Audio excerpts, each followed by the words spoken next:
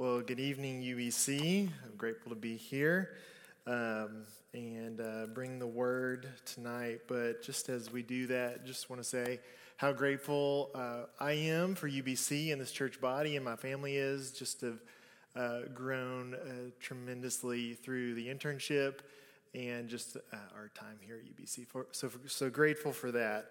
But before we go into the word, I would love to pray with you. So if you bow your heads with me.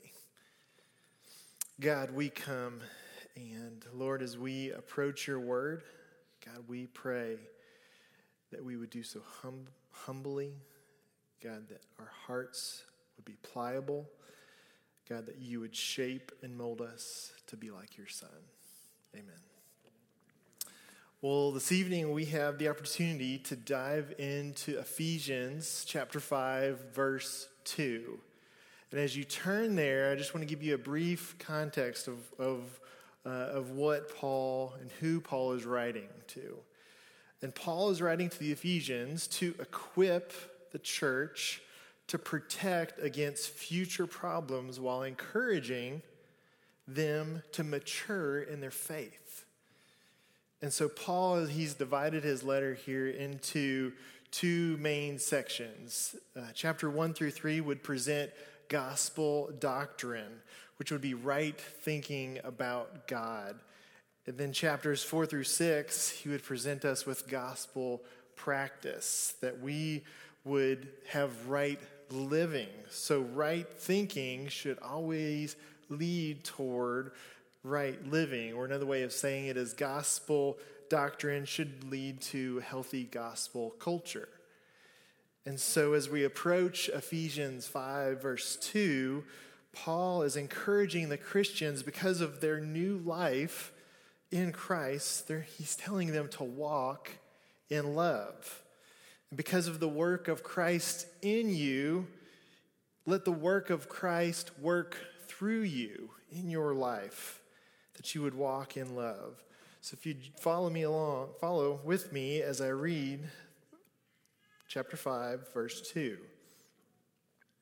which is also in your new Pew Bibles there in front of you again, page 978. So it says, "And walk in love as Christ loved us and gave himself up for us, a fragrant offering and sacrifice to God."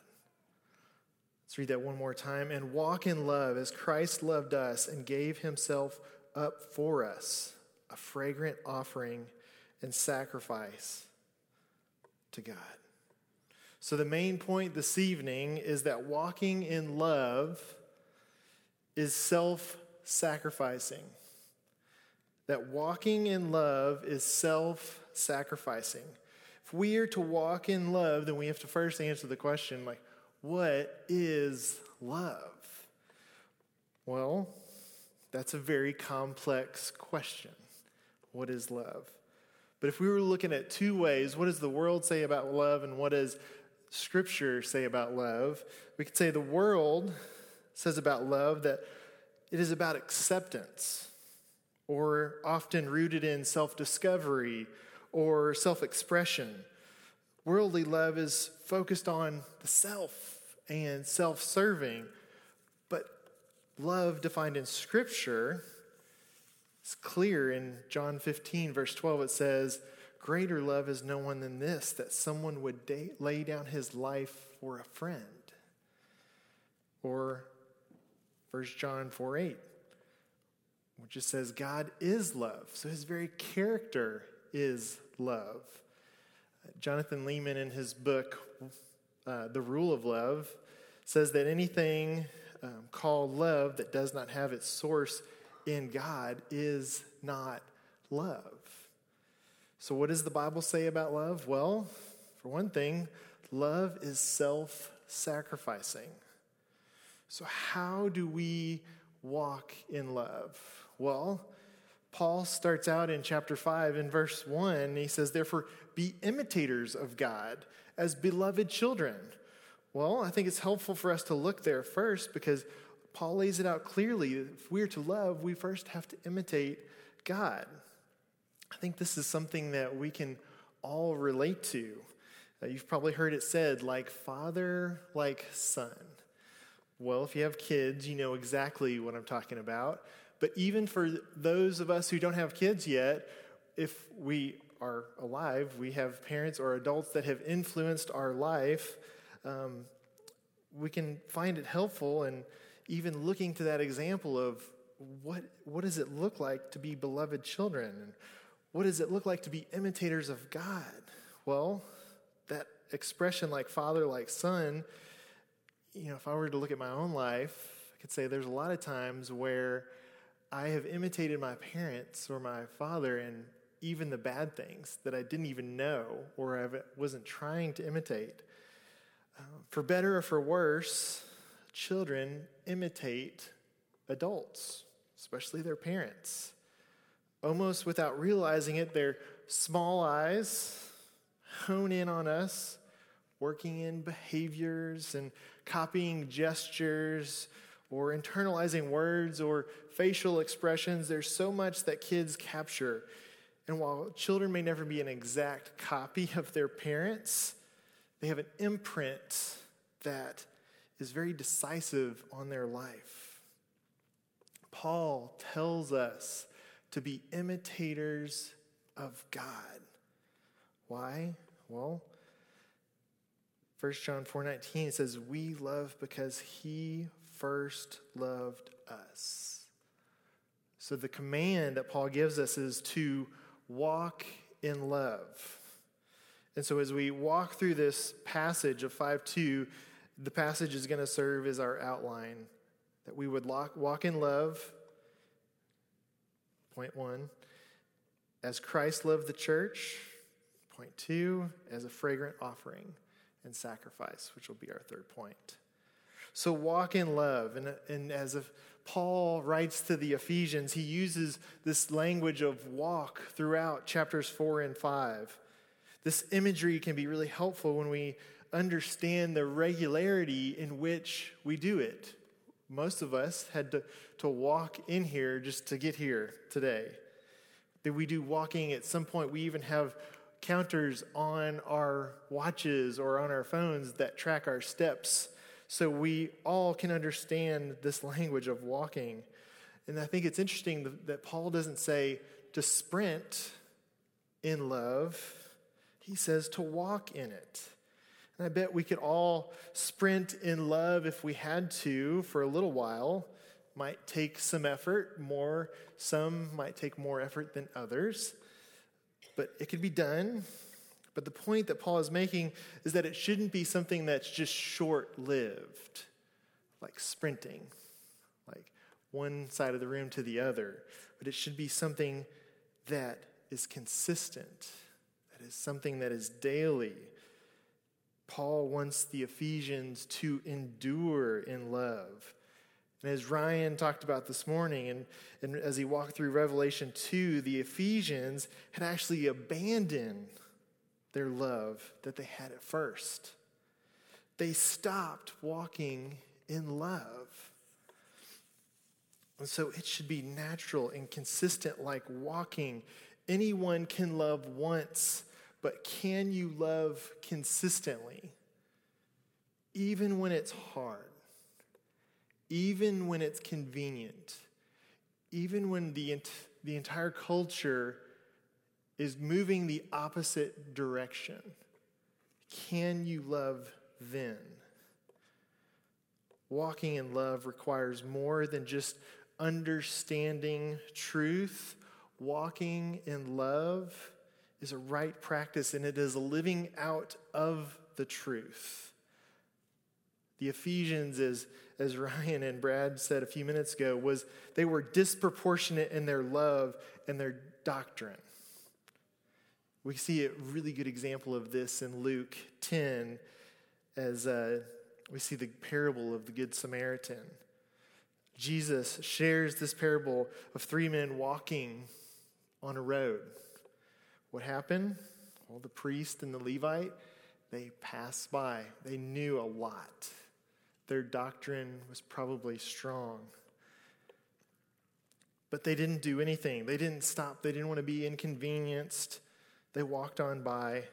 However, the Good Samaritan goes out of his way sacrificially to love this injured man, giving out of his own pocket and time.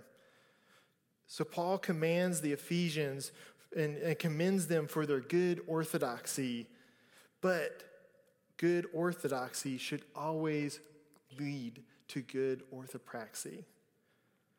Paul wants the Ephesians to live out truth by walking in love. Yes, root out heresy. Yes, plant your feet and guard the truth. But do not forget to walk in love. 1 Corinthians 13 says, if I speak in the tongues of angels and of men, yet have not love, I am just a noisy gong. Does that define your life? Or are you speaking the truth in love to those around you? Are you walking in love with those around you? The second part of this verse, it says, Christ loved us and gave himself up for us. This is the ultimate example of sacrificial love. Love involves giving ourselves away for the good of another. And this is the good news of the gospel, that Christ sacrificed himself, that while we were separated from God because of our sin, deserving his wrath, Romans 5:8 says, yet God showed his love for us, that while we were still sinners, Christ died for us. So Jesus lived the life that we didn't live. He died the death for us, taking our place, our punishment for sin, and he reigns victorious. So Jesus loves sacrificially by suffering and dying for sinners as an offering to God, and we are to love people sacrificially as well. So this is the love that we sing about, and we'll sing about here in a few minutes, the wonderful cross. Love so amazing, so divine, demands my soul, my life, my all. So as we think about what does this look like in our family, what does this look like in the church, what does this look like in our neighborhoods?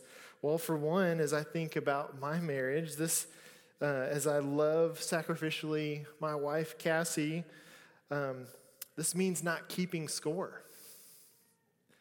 It doesn't matter how your spouse responds in things. If you want to love like Jesus, you have to put yourself aside.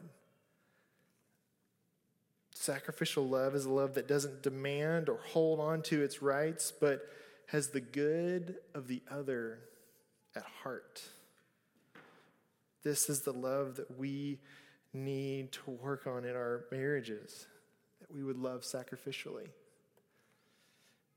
Maybe this means if you're up for a big promotion, that you would have to say no so that you could maybe be at home more, so that you could spend time with your family, discipling your kids or helping at home. Whatever it may look like, there are ways in which we can think, how can I serve my spouse? How can I serve my family well and love them well?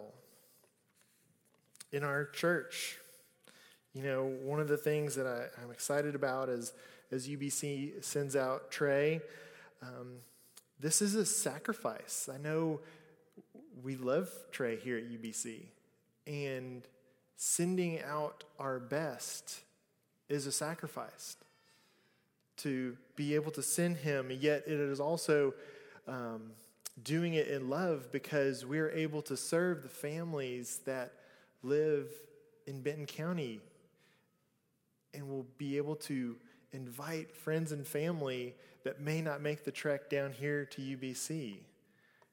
And so it's sending our best. Are you willing to set aside your preferences? We could go on about that, but I'll just leave it at that. Or are you willing to set aside your preferences for the good of a brother? Are you intentionally setting aside time to serve, to help? It was encouraging, just the men at the men's retreat over the weekend that were sacrificing of their time to run slides, to run sound, to get there early What does it look like to serve in your neighborhood? Maybe it's walking with the family through pain. Maybe it's, are you willing to give up your time to someone while they are in the midst of suffering to encourage them? Is your home open? Are you available to spend time with people that are hurting? Are you willing to share Christ? This is one of the most loving things that we as Christ followers could do, is to share the love of Christ with someone who does not know Christ. Are you willing to do that? Are you willing to bear witness for our King? And we do this as a fragrant offering and a sacrifice to God. You notice in the last part of the verse, it says, as a fragrant offering and sacrifice to God. Notice that Christ gave himself for us, but he was an offering to God. So right orthodoxy should not only lead to right orthopraxy, but also to doxology, to worship. Christ willingly and joyfully gave himself up for us. This was a pleasing offering to God.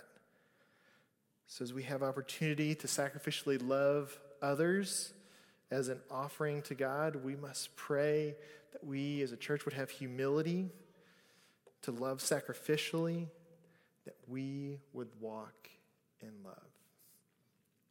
Would you pray with me? Heavenly Father, we fail often miserably at walking in love. We put our own preferences above that of our brothers, our sisters. God, we are not willing to sacrifice, but you are the ultimate example. And God, I pray that we as a church would follow your command to walk in love. God, the culture around us presses in, God, that they would not only see us hold the line of doctrine, but God, that we would have right practice. God, that we would love the people that we interact with. We would share the name and the hope of Christ with them, which is by far the most important thing that we could do. God, we pray that as we go throughout this week, that your love would be known through us. We pray these things in your name. Amen. Let's stand together.